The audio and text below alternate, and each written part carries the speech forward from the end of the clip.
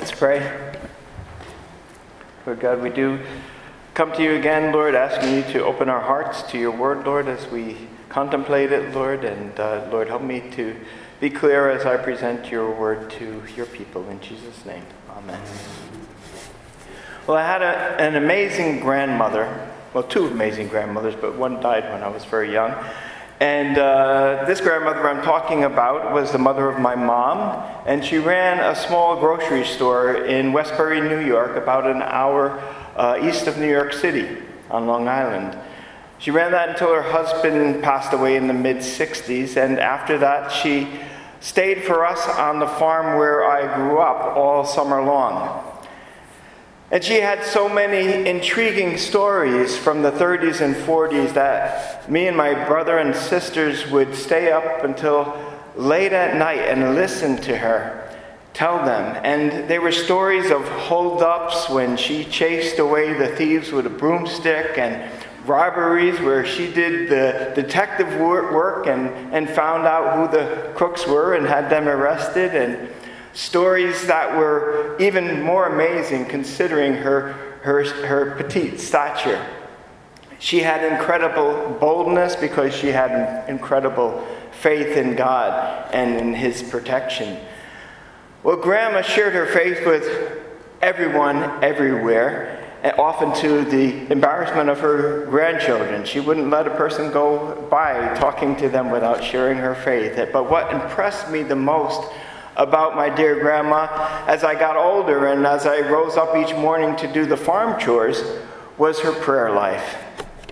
Every morning when I got up, she was there kneeling at her bedside, praying intensely. And every evening when I would go to bed, she was there kneeling at her bedside, praying intensely. It was the most incredible thing, and that was her time with God and no one else, though she did leave the door partly open as if to say we were invited if we wished to. And I know that I was included in her prayers, and I remember when she died, my main thought was, who's going to fill her shoes? She was at another level in prayer than any other Christian that I've ever known. And perhaps I should have asked her what Jesus' disciples asked her, teach us to pray. But isn't it great that we still have Jesus' word and Jesus' spirit to teach us even today? Well, Luke 11 verse 1 says, "Now it came to pass as he was praying in a certain place, when he ceased, that one of his disciples said to him, 'Lord, teach us to pray, as John also taught his disciples.'" You see, Jesus' disciples had witnessed Jesus praying, sometimes all night long, and they wanted to pray like Jesus. They heard that John the Baptist had taught his disciples how to pray, and they wanted that lesson from Jesus. They also knew that their own prayer life was lacking in comparison to Jesus's, so they asked him. And he said to them, "When you pray, say, 'Our Father in heaven, hallowed be your name.'" God is transcendent and holy. He is spirit, and He's in heaven, so we cannot see Him. And yet, He is our Father if we are united with Him by relationship with His Son, Jesus Christ. We must recognize that in our prayers to Him. Acknowledge that privilege and that intimacy that we have through His Son, Jesus, by faith and by His sacrifice for us, for our sins. We have to acknowledge that God is holy, far above us, and yet Jesus won that adoption privilege for us. So God accepts us as His own through His Son, Jesus. Praise His holiness as you come to Him in prayer. His name is holy, and yet He is your Father. That makes you holy too, being in His family, holy in Jesus as you submit to Jesus. Your kingdom come. Acknowledge God's kingdom, that it exists and that you are in it and you anticipate its coming to earth. Pray for it to come as Jesus taught us. Pray for it to come when peace and justice will finally reign here. Jesus told us to pray for that. Be faithful in that duty. And pray your will be done. We pray that not so much as to force God's hand, to force his will into action, but to submit to his will ourselves and thus do his will. You know, we can accept God's will to our aid, or we can reject it to our detriment. Luke 7:30 says the Pharisees and lawyers rejected the will of God for themselves, not having been baptized by John. In other words, by not repenting and being baptized by John, these people, their hearts remained closed to Jesus Christ and his sacrifice for them, and they were damned because of that. We must accept God's will for our lives. Your will be done. We pray your will be done on earth as it is in heaven. God's will is always executed in heaven because all those who opposed God's will in heaven were cast out of it. God's will on earth is not executed simply because those who oppose it have not yet been cast out. God has extended his mercy to the disobedient for a time, but that time will soon come to an end. Give us day by day our daily bread. We depend on God for both our physical and spiritual nourishment. He provides for us physically, and he provides for us spiritually and sustains us thereby. But we have to partake. He doesn't force feed us. We have to partake of spiritual food, of his word, through our minds and into our hearts, just as we partake of the natural food through our mouths and into our stomachs. We have to partake of God's word. Read it, study it, allow his Holy Spirit to use it to change us. Moving on to verse 4, Jesus said, "And forgive our sins," in that prayer. Forgive our sins. We constantly depend on God for forgiveness, because without that forgiveness, we couldn't come to God at all. Forgive us our sins, for we also forgive everyone indebted to us. Well, do we? It is God's will that we do. In Matthew's version of the Lord's Prayer, Jesus said, "Forgive us our debts as we forgive our debtors." And a few verses down from that, Jesus added, "For if you forgive men their trespasses, your heavenly Father will also forgive you. But if you do not forgive men their trespasses, neither will your Father forgive your trespasses." That's heavy. It is essential to our spiritual life and spiritual success that we forgive one another. It is essential to communion with God and for hearing him and for him honoring our prayers. Jesus goes on, "And do not lead us into temptation." And that is interesting, considering what we saw a few weeks ago as the Spirit of God led Jesus into the wilderness to be tempted of the devil. But the same Greek word can also mean testing. And sometimes the devil turns God's testing into temptation. In the Garden of Eden, for instance, God gave the command to our ancestors, and the devil turned that command into a temptation. He presented it or advertised what was disallowed as something that was good. That's how he works. The devil tempts us by presenting things to us that appeal to our fleshly desires. And we can also look at the tests of Abraham. God promised him a son through Sarah, and he tested him, making him wait many years until she was well beyond childbearing years. And Abraham's own wife, in this case, presented a tempting alternative in Hagar, turning a test of God into a temptation. Now, what's easier, I ask? What's easier, avoiding temptation altogether or resisting it? Well, avoiding it altogether is always easier than resisting it. But sometimes we relish the thought of the temptation for too long, just as some people, for example, enjoy planning and anticipating their vacation just as much as that vacation, as having the vacation themselves. The anticipation is good in planning a vacation, but it's not good, of course, in considering sin. We must avoid thinking about the temptation as much as we can.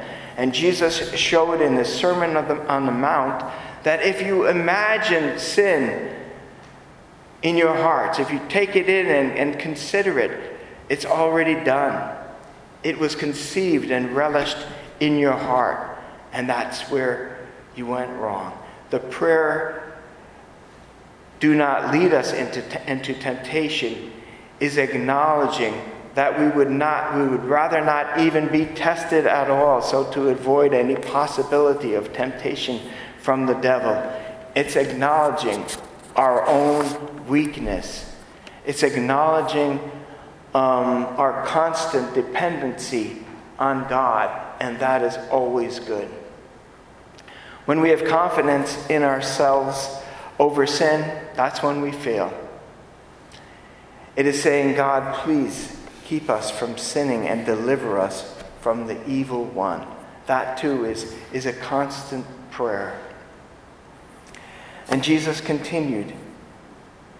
He continued to teach his disciples on the subject of prayer as he moved in, as we read in verse 5, he said to them, "Which of you shall have a friend and go to him at midnight and say to him, 'Friend, lend me 3 loaves, for a friend of mine has come to me on his journey, and I have nothing to set before him.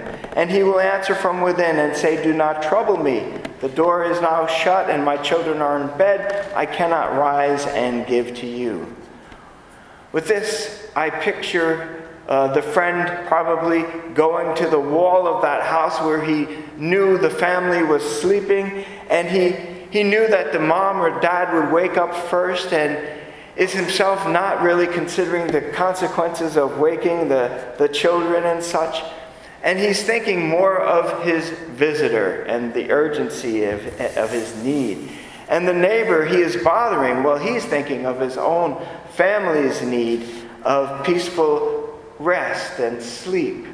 In verse 8, Jesus says, "I say to you, though he, the neighbor, will not rise and give to him because he is his friend, yet because of his persistence, he will rise and give him as many as he needs."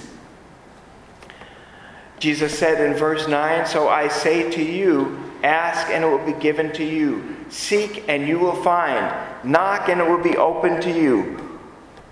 For everyone who asks receives, and he who seeks finds, and to him who knocks it will be open." Well, the lesson here is don't be shy to ask and keep asking.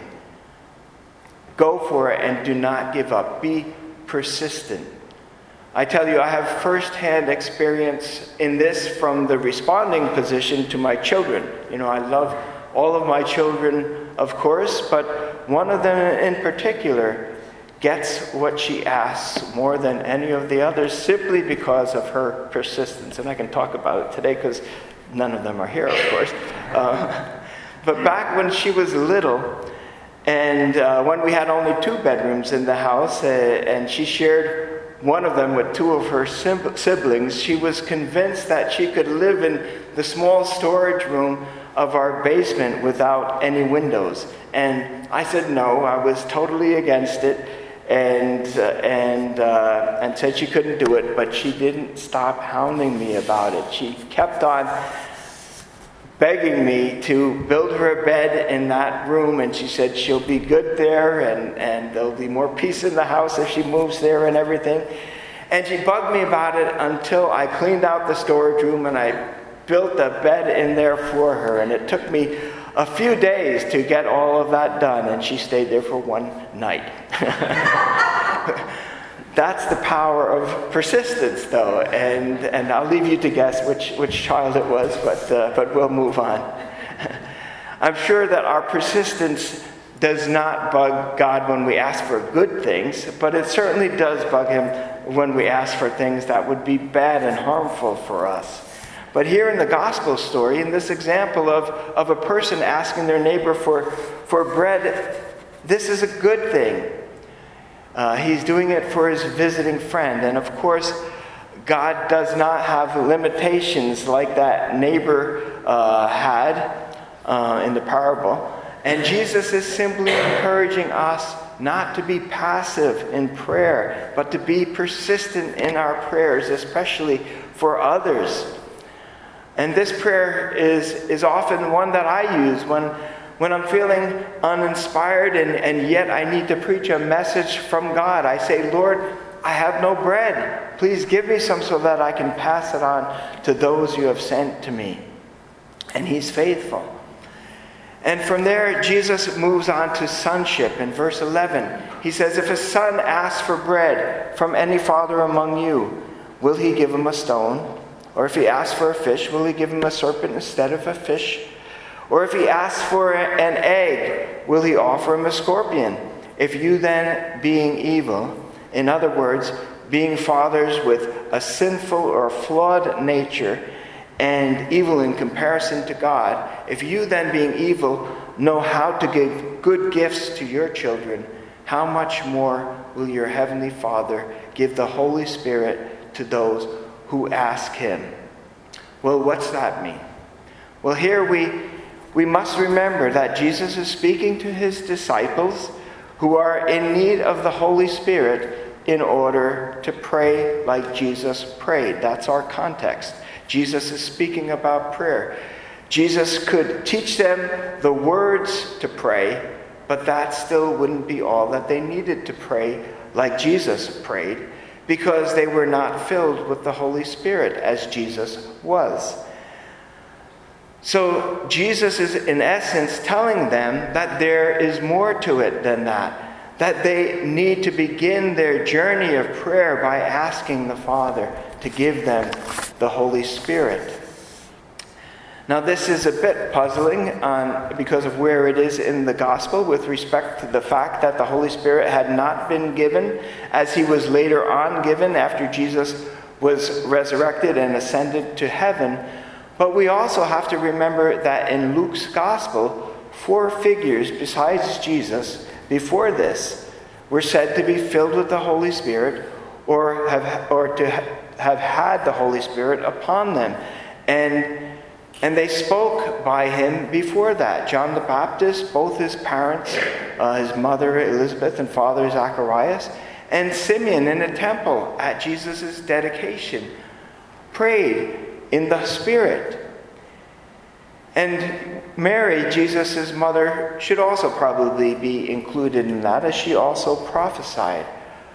And we should also remember that all the prophets of the Old Testament spoke and prayed and wrote by the Holy Spirit.